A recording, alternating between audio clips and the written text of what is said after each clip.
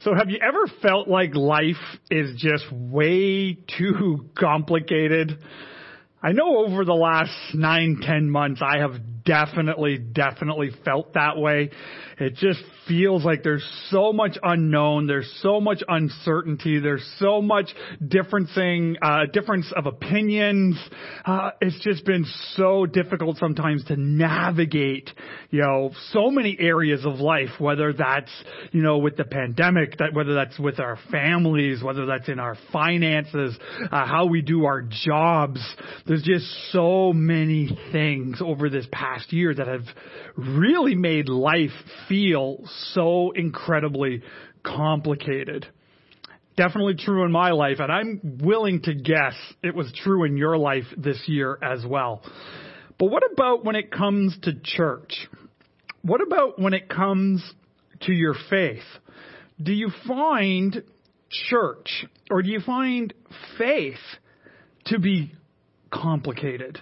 Have you ever felt that way? You're asking yourself questions of why are things the way they are? Why is God working the way God is working? Why can't I hear God? Why does God feel so far? All these different questions.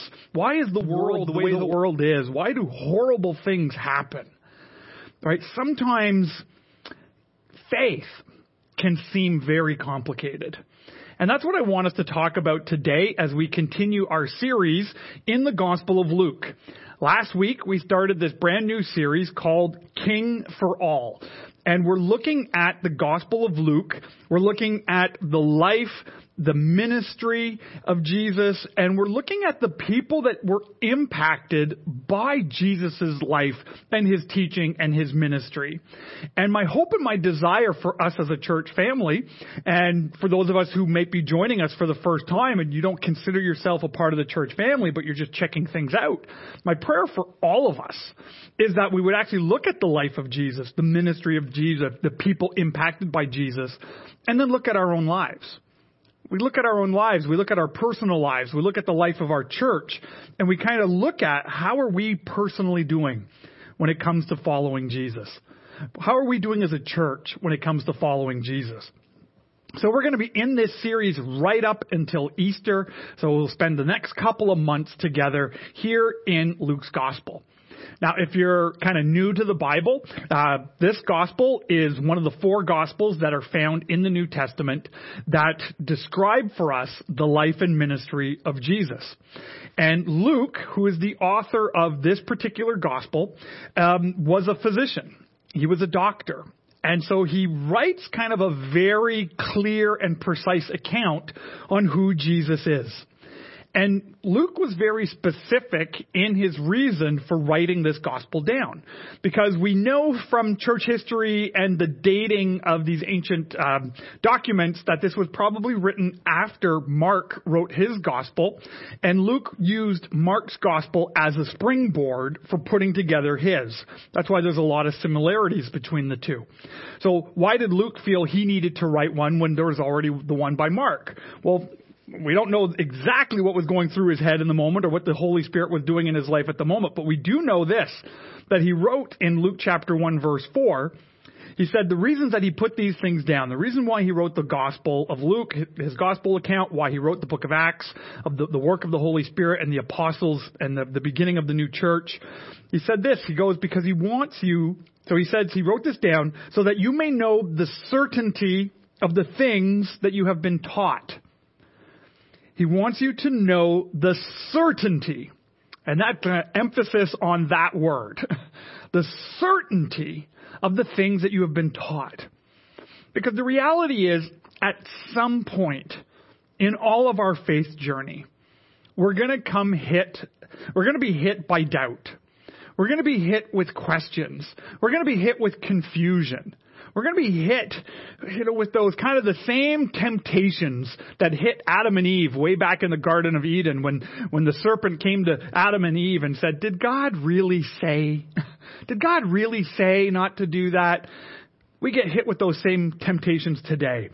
And so Luke put this together so that the things that we have been taught about Jesus, about who he is, as fully God and fully man, as who he is as the Messiah, the one who has come to deal with the sin of humanity, the one who went to the cross, the one who became an offering, a sin offering before God to deal with my sin and your sin, who died, who was placed in a tomb for 3 days, who rose from the dead, and then who ascended back into heaven. And so that those things that we have been taught about Jesus, this gospel helps us to get rooted and planted and to remind us of that certainty. All about the life, the teaching, the death, and the resurrection of Jesus. So today, as we kind of talk about complicated faith, we're going to look at Luke chapter 3, and we're going to be looking at the story of John the Baptist. Now, John the Baptist is a relative of Jesus. John's mother, Elizabeth, was a cousin to Jesus' mother, Mary. And we saw way back in Luke chapter 1, it's not really way back, it's just one or two pages back, but we see that an angel came to John's father, a man named Zechariah. And Zechariah was told by this angel that his wife was going to give birth to a son. Now, Zechariah and his wife are up there in age. They're up there in their years. And he's like, no, my wife has passed the childbearing years, so he doesn't believe the angel. And because of his unbelief, he is struck mute. And he's unable to speak until the day his son is born. And so on the day of John's birth, Zechariah's voice comes back to him, and it says here in what is it here? Luke chapter 1, verse 67, it says here that he was filled with the Holy Spirit, and then he prophesied. So when he prophesied, he's declaring, he's speaking into what God is doing. He's bringing a word from God here at this moment as he's filled with the Spirit of God. And look at what he says here. I'm going to kind of go down towards the end of his prophecy here, of what he cries out. And this is what he says about his son, John, starting in Luke chapter 1 in verse 76. He says, "And you, my child, will be called a prophet of the Most High, for you will go on before the Lord to prepare the way for him, to give his people the knowledge of salvation through the forgiveness of their sins, because of the tender mercy of our God, by which the rising sun will come to us from heaven, to shine on those living in darkness and in the shadow of death, to guide our feet on the path of peace." So this is how Zechariah, the Holy Spirit comes on him and he prophesies over the life of his newborn son, the one who's going to prepare the way for the Most High. They're going to prepare the way for the Lord. And he's going to bring knowledge of the salvation to all people. And this salvation comes through the forgiveness of their sin. See, John's not the one who's bringing salvation. John's not the one who's forgiving sin. He's just preparing people for this message, for the one who's going to shine light into the darkness. And then verse 80 kind of finishes this chapter off. It says, "The child grew and became strong in spirit, and he lived in the wilderness until he appeared publicly to Israel." And then from the end of Luke chapter 1 to the beginning of Luke chapter 3, we jump about 30 years. We don't get any picture of John's life in between these moments. We just know that he grew up strong and then he appeared publicly. And that happens in Luke chapter 3. And it happens now that John is now doing this ministry that his father prophesied about. That he is beginning the ministry of preparing the way. His entire ministry was all about preparing the way for the Lord. So what I want to do is I want to kind of read Luke chapter 3. We're going to look at John's ministry. We're going to look at how people interact with John. And then we're going to bring this back. We're going to bring this back to your faith. We're going to bring this back to my faith. We're going to bring this back to our church. And what is it about church? What is it about faith that gets so complicated sometimes? And how can John's message bring us back to the simplicity of the message of Jesus. So let's look at this together. I'm reading from Luke chapter 3. If you have a Bible with you, I encourage you to follow along, or you can follow along here on the Greenbelt Online Notes. Someone usually puts these in the chat, or you can click on the Notes tab, read them there. And if you're joining us today and your family does not own a physical Bible, I would love to send you one completely free of charge. I believe every house should have a Bible in it.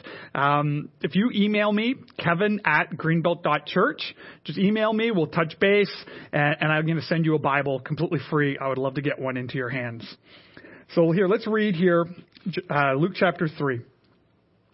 And so I'm actually going to skip down. I'm going to start in verse 3. So it's talking about John the Baptist now. It says, so he, being John, went into all the country around the Jordan, preaching a baptism of repentance for the forgiveness of sins. For as it is written in the book of the words of Isaiah the prophet, a voice of one calling in the wilderness, prepare the way of the Lord, make straight paths for him. Every valley shall be filled in, every mountain and hill made low.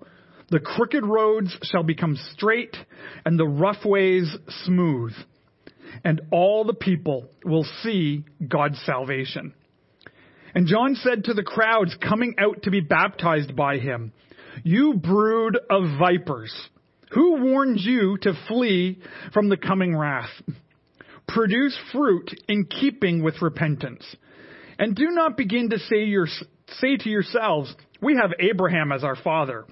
For I tell you that out of these stones God can raise up children for Abraham. The axe is already at the root of the tree, and every tree that does not produce good fruit will be cut down and thrown into the fire. Well, what should we do then? The crowd asked. John answered, anyone who has 2 shirts should share with the one who has none. Anyone who has food should do the same. Even tax collectors came to be baptized. Teacher, they asked, what should we do?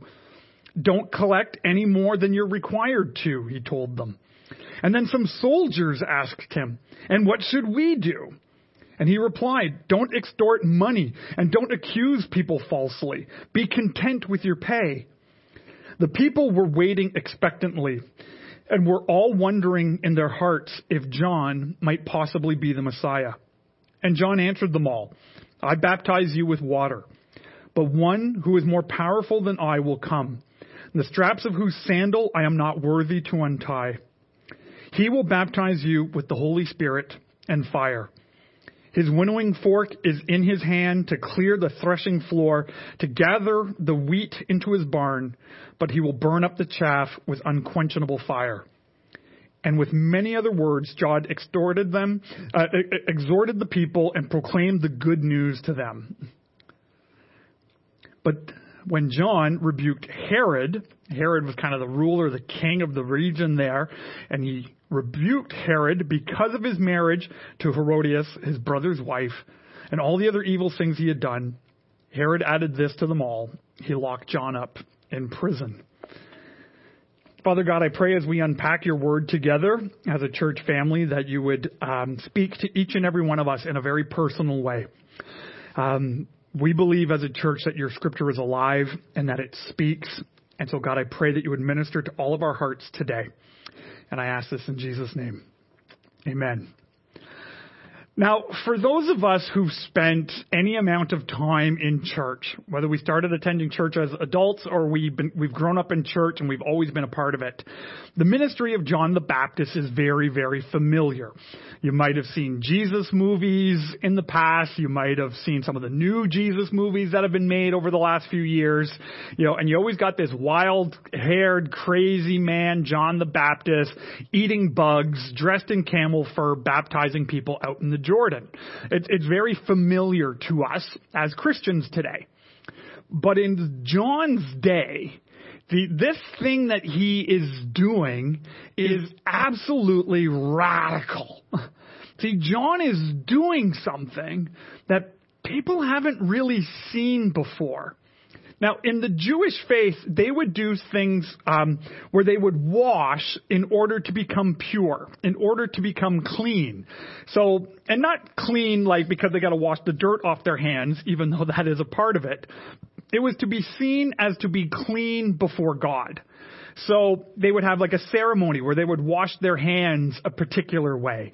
We even see an account where sometimes people are told to go into the river, go into water, and dunk themselves in the water several times in order to be cleansed and cleaned of leprosy and things like that. So we do see water playing a part in kind of the ancient Jewish faith, but nothing like this. See, John is calling people to repentance. He's calling them to something very, very different. You see, the Jewish leaders of this day were calling people to obedience. They were calling people to obedience. You must keep these 613 commandments and traditions that we adhere to as the people of God. You see, when we kind of study the Old Testament, that's where we get this 613 commandments of the people of Israel, of the religious leaders of Israel, the tradition of the elders. Sometimes it's known as that. It's not just simply the 10 commandments, but there's all these other rules, all these other regulations. And the Pharisees and the Sadducees were actually just going around looking for the people that were being disobedient. My wife and I, we actually just started watching the series The Chosen, which is a new series created on the life of Jesus. And I was struck by that picture of Pharisees, because you read about them, and these are men who love the Word of God, who love the Lord, who love their traditions. But when you see them in that light, that they have taken it upon themselves to be the spiritual police of people, to point out every fault, to point out every failure, to point out every shortcoming and every sin. Well, they weren't overly popular with regular, ordinary people, because they saw themselves as the religious elite, calling people to obedience. You must obey. John is doing something different. He's calling people to repentance. What repentance is, it's taking a good long look at your own heart. It's not John looking at your heart, but it's you yourself, me, myself, looking at our hearts and realizing we've got junk in our lives. And this junk is what the Bible calls sin. We think of other people poorly. We don't think of other people as wonderful image bearers of a holy God. We think of people as problems. We think of people as in the way. We think of people as distractions. We think of people as beneath our status. Whatever it is, these things creep in. Right? There's so many ways that you and I have junk in our thoughts, in our hearts. And whenever that junk, that sin is in your mind and it's in your heart, whenever that happens, it always ends up being lived out in action. Because that's just the way we work as human beings. Whatever we put into our heads, whatever we allow into our hearts, will eventually start coming out in how we act, in how we behave, in how we do things, how we live our lives. Right? And so John's message here is calling people to repentance. You need to turn from those sins. And the baptism that he is doing is not so that you can be clean, just so that you can go to the temple. It's a symbol of death. That you need to die to those sins. You need to die from it, and you need to completely turn from that way of living. You need to change your heart. And he talks about this, that he's preaching this repentance. Now, what's interesting about repentance is, just like I shared, is then it leads to a change of lifestyle. A a change of lifestyle. So when the people were hearing this message, wait a minute, John's not calling me to obey. John's calling me to repent. Well, what does that mean for me? Well, what it means is if you truly repent, you're going to start living different. If you truly repent, you're going to start to be generous. If you truly repent, you're going to stop taking advantage of people. If you truly repent, you're going to start to feel more content with your life. Right? This is what this message is going, and this is why it's upsetting the religious leaders. Because the religious leaders love obedience. And it's fascinating to me how we know this so clearly from the teaching of the Bible, from the Gospel of Luke, from all the writing in the New Testament. We know that faith in Jesus is all about repentance, that we call people to turn from sin and to turn their hearts back to God. But yet, for some reason, in our human flesh, we love calling people to obedience. You see, when the church is more concerned with obedience than repentance, then we, I believe, as Christians, as the church, we are the ones who begin to start making religion and faith very complicated. See, I remember when I was young and growing up and, and attending a church that we attended when I was little, I had a lot of questions. I had a lot of questions about faith. And I was told at a very, very young age that it is inappropriate of you to ever ask any questions about God. It is inappropriate of you to ever ask any questions about the church. And so all these questions that I had just kind of spiraled and just sat in my head. And eventually I just couldn't find my answers. And then I just kind of walked away from it, But nowhere in the reading of the Bible do you ever hear this language of do not question God, or do not kind of, study this, do not look at it, do not wrestle with it. We see regular, ordinary people wrestling with their faith all the time. And God actually seems to be okay with it. Right. But again, we set up these rules and these traditions. Again, so I wasn't allowed to question, wasn't allowed to, have doubt. I just had to believe. I had to dress a certain way. I was young, and I actually once, as a young boy, I remember this, I was really young. I can't remember what grade I was in. I might have been in grade 4.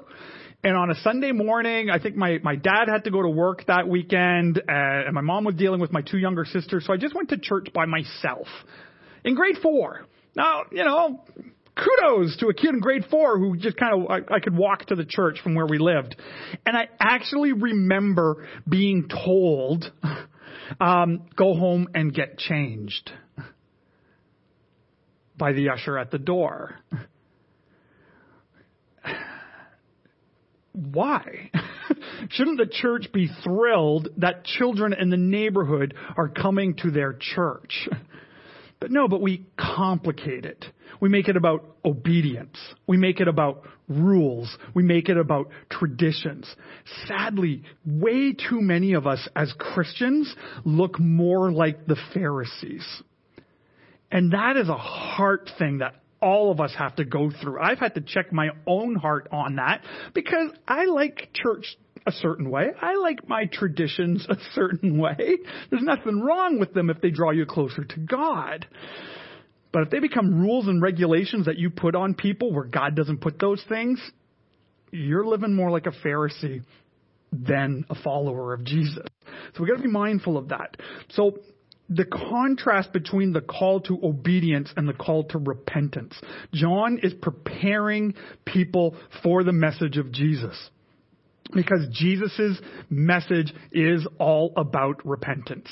It's all about receiving a new heart, right? When you confess that you have sin, you've got junk, and you can't be religious enough to deal with it. When you realize that, then you get this new heart. Then you go on this journey with Christ as He empowers you to live out your faith.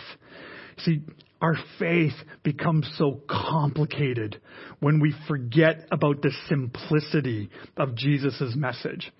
See, I love this description here of from the prophet Isaiah, talking about John's ministry, when it's talking about preparing the way for the Lord, right? So John is out there. He's proclaiming a message of repentance. He's calling people to turn from their sins, turn their hearts back to God, just like kind of the old prophets of old. That's what they used to do. Call people out on their sin, turn back to God, let God come back into your life and into your heart, and then that will deal with everything else around you. But it gives this description of making the path straight. Like if you think of a road, right? You think of a very, very curvy road, right? With a lot of turns and a lot of bends and a lot of hills and a lot of valleys, a lot of dips when you're driving on this road. I actually have the perfect road in mind. Way back when my parents were living up north, there's this little country road that follows the Ottawa River. And you kind of leave Ottawa, you follow the highway, follow the Ottawa River, you get to Mattawa. The main highway goes that way. And there's this old loggers road that the logging trucks use. These are the trucks that carry all the trees that are chopped down that make paper. And this road is brutal. It just dips and goes crazy. And I love driving that road because it's like, woohoo! Just feel like I'm in a Star Wars spaceship going up and down through the woods, and throw a snowstorm on it. It was a great road to drive. It was crazy. But this message is, no, that road, the mission of John is to make that road straight. The mission of John is, if there's a hill, if there's a valley, to flatten it out. To get rid of the bumps, to get rid of the curves, to get rid of the hills, to get rid of the valleys. Make it so straight. Why? So that people can get to Jesus. And that resonates with me at such a deep level. When you and I make faith so complicated, when you and I make church so complicated, it becomes bends and turns and rules and traditions and hills and do this, dress a certain way, behave a certain way, act a certain way, look a certain way, have the right Bible translation, have the right doctrine, listen to the right music, subscribe to the right podcast, all these things that make it so complicated. And people get lost in it. They can't find their way to Jesus. You see, the mission of John was to prepare the way. Prepare the way for Jesus. And I believe we as the church, we still have the same mission. That you and I, as the church, are called to live lives that make the path straight for other people to get to Jesus. You see, it doesn't have to be so complicated. I talk to people all the time, and I've had this conversation just this past year with some friends of mine who wanted to come and check out the church, but they actually asked me, well, before I come and check it out, what do I need to do first? And I was kind of like, well, what do you mean? It's like, well, because their experience has been showing up into a church building, not wearing the right clothes or not looking the right way or not knowing what's going on, all these different things. And they felt unwelcomed, and they were actually treated like people who were unwelcome. So before they wanted to come and check out our church, and we're online. So it's not like there's going to be an usher that says, go home and change your clothes, right? But because of their past experience, like, well, what do I need to do first? How do I need to be prepared before I can even engage with your church? And again, that kind of, it breaks my heart, because that's not this message of John the Baptist. Is that John is doing everything to make the path so straight and easy for people to get to Jesus. Because ultimately it doesn't matter about the style of music. It doesn't matter about the kind of the things that, we plant churches over or split churches over, or all the things that we wrestle with and all of that. It's so crucial at the beginning as we start someone's journey. It's not obey first. Like, we don't give people a list of 613 things to do and then you can come to Jesus. It's no, we're going to do everything to make the path straight so that you can come to Jesus. So that you can know that Jesus, his body was broken for you. See, that's why we take communion, to take a moment to reflect and remember the simplicity of the good news of Jesus. That Jesus, who's fully God and fully man, that he was born of a virgin through the power of the Holy Spirit, that he's the second part of the Trinity, Father, Son, Holy Spirit. He came, human flesh, lived a sinless life, and he went to the cross to be broken for you. You see, because God has to deal with the junk in our hearts and in our minds. God has to deal with sin. And when we're really honest with each other, we all know we have junk. We do. We know it. Now, my junk might not be as bad as somebody else's junk, but it's still junk in God's sight. And it still has to be dealt with. And you and I can't deal with it because we can't be good enough or religious enough. And so that's why he sent his son to be broken for us, to pay the penalty of our sin for us. So his body was broken. And so we take bread remembering that Jesus died for us. We take the cup of juice, which symbolizes the wine that they took at the Last Supper, which ultimately symbolizes the blood of Jesus, because we realize that it's not even baptism that washes sin away from us. That it's only the blood of Jesus. I mean, remember that old classic hymn, right? What can wash away my sin? It's not baptism. It's not obeying. It's nothing but the blood of Jesus. That's why we continue that song. Oh, precious is the flow that makes me white as snow. Our repentance, when we turn from our sin and we turn to what Jesus has done for us, that is what makes us new. And then God's Spirit comes in, and it's after repentance. It's after coming to Jesus. Then God begins to work in our lives. Then God starts to work on us and starts to make us more generous to people. Because we realize that people are in the exact same boat that we're in. Right? When we kind of take advantage of people, our eyes are opened to that. And we realize, oh my goodness, how could I take advantage of another brother or sister like that? And we stop doing that. Or when we're not content with our lives, we can actually find contentment in our relationship with God. It all flows out of repentance. So today we're going to just take a moment to take bread, to take this juice together, to be reminded of this incredible thing that God has done for us. That God has come to deal with our junk, to deal with our sin. He invites us into his family. He invites us into a relationship with him. And every single person is welcome to come, regardless of what your life looks like. And maybe you're joining us here today and you would go, man, I have a lot of junk. And honestly, I've never really dealt with my junk. You can actually take communion with us today. But first, I would just ask that you deal with your junk. That you would just pray quite simply, God, forgive me of this junk. Forgive me of this sin. And thank you that Jesus came, that his body was broken, that his blood was spilt to pay a price that I could never pay. I know I've not been obedient. And so forgive me of that, Lord. But today I come to you for forgiveness. Today I come to you in repentance. I turn from that sin and I turn my heart to you.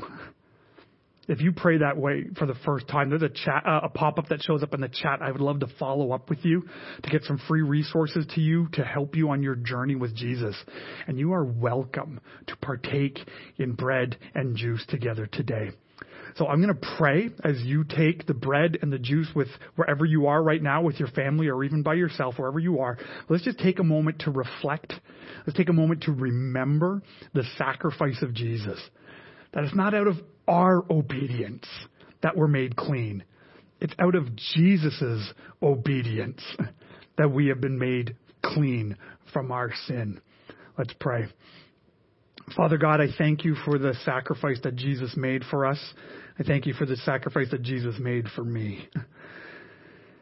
And Father, I pray that I've not always remembered that in such a way that would cause me to truly live the way I wish I lived. But God, I'm so grateful for your forgiveness. And so, Father, as we take this bread together, I pray that we would just reflect on the sacrifice of Jesus and what that means for us in our lives. We pray in Jesus' name.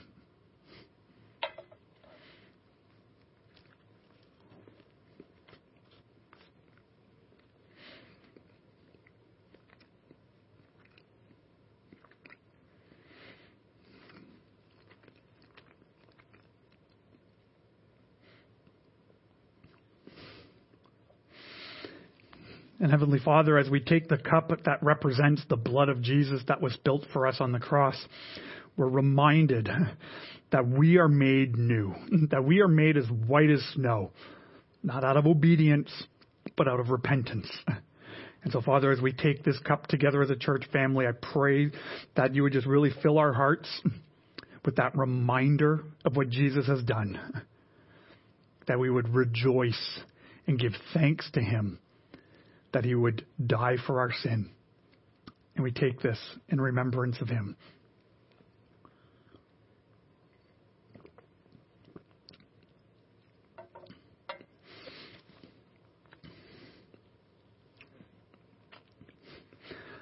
John the Baptist lived a life that seemed a little crazy than all the lives around him. And I believe you, as a follower of Jesus, me as a follower of Jesus, our church, as believers in Jesus, are called to live a life that looks a little crazier than everybody else around us. That you and I continue the work of preparing people's hearts to come and know Jesus. You and I continue the work of straightening out the path to get people to Jesus, of not making it so complicated, of not putting all these barriers in front of people, of not putting all these things, these stumbling blocks that keep people from coming to Jesus. John talks about in verse 8 where he wants you to produce fruit. And what fruit is, it's that lifestyle. It's your behavior. It's your joy. It's your patience. It's the way you would suffer for the sake of others, that there's this, continue, that you're bearing fruit. Again, not out of religious rules, but out of that relationship with God. He talks about becoming more honest. He talks about becoming more content. Right? And as we go through this journey over the next couple of months in this text, that is ultimately my desire for each of us, for myself included, that, we would live lives that are making the path straight for more and more people to come to Jesus. Because when you and I live that way, out of that heart of repentance, that heart of seeking God and God's will, then God brings joy and blessing and transformation into our lives. So I pray that you would be encouraged as we go on this journey together. God bless.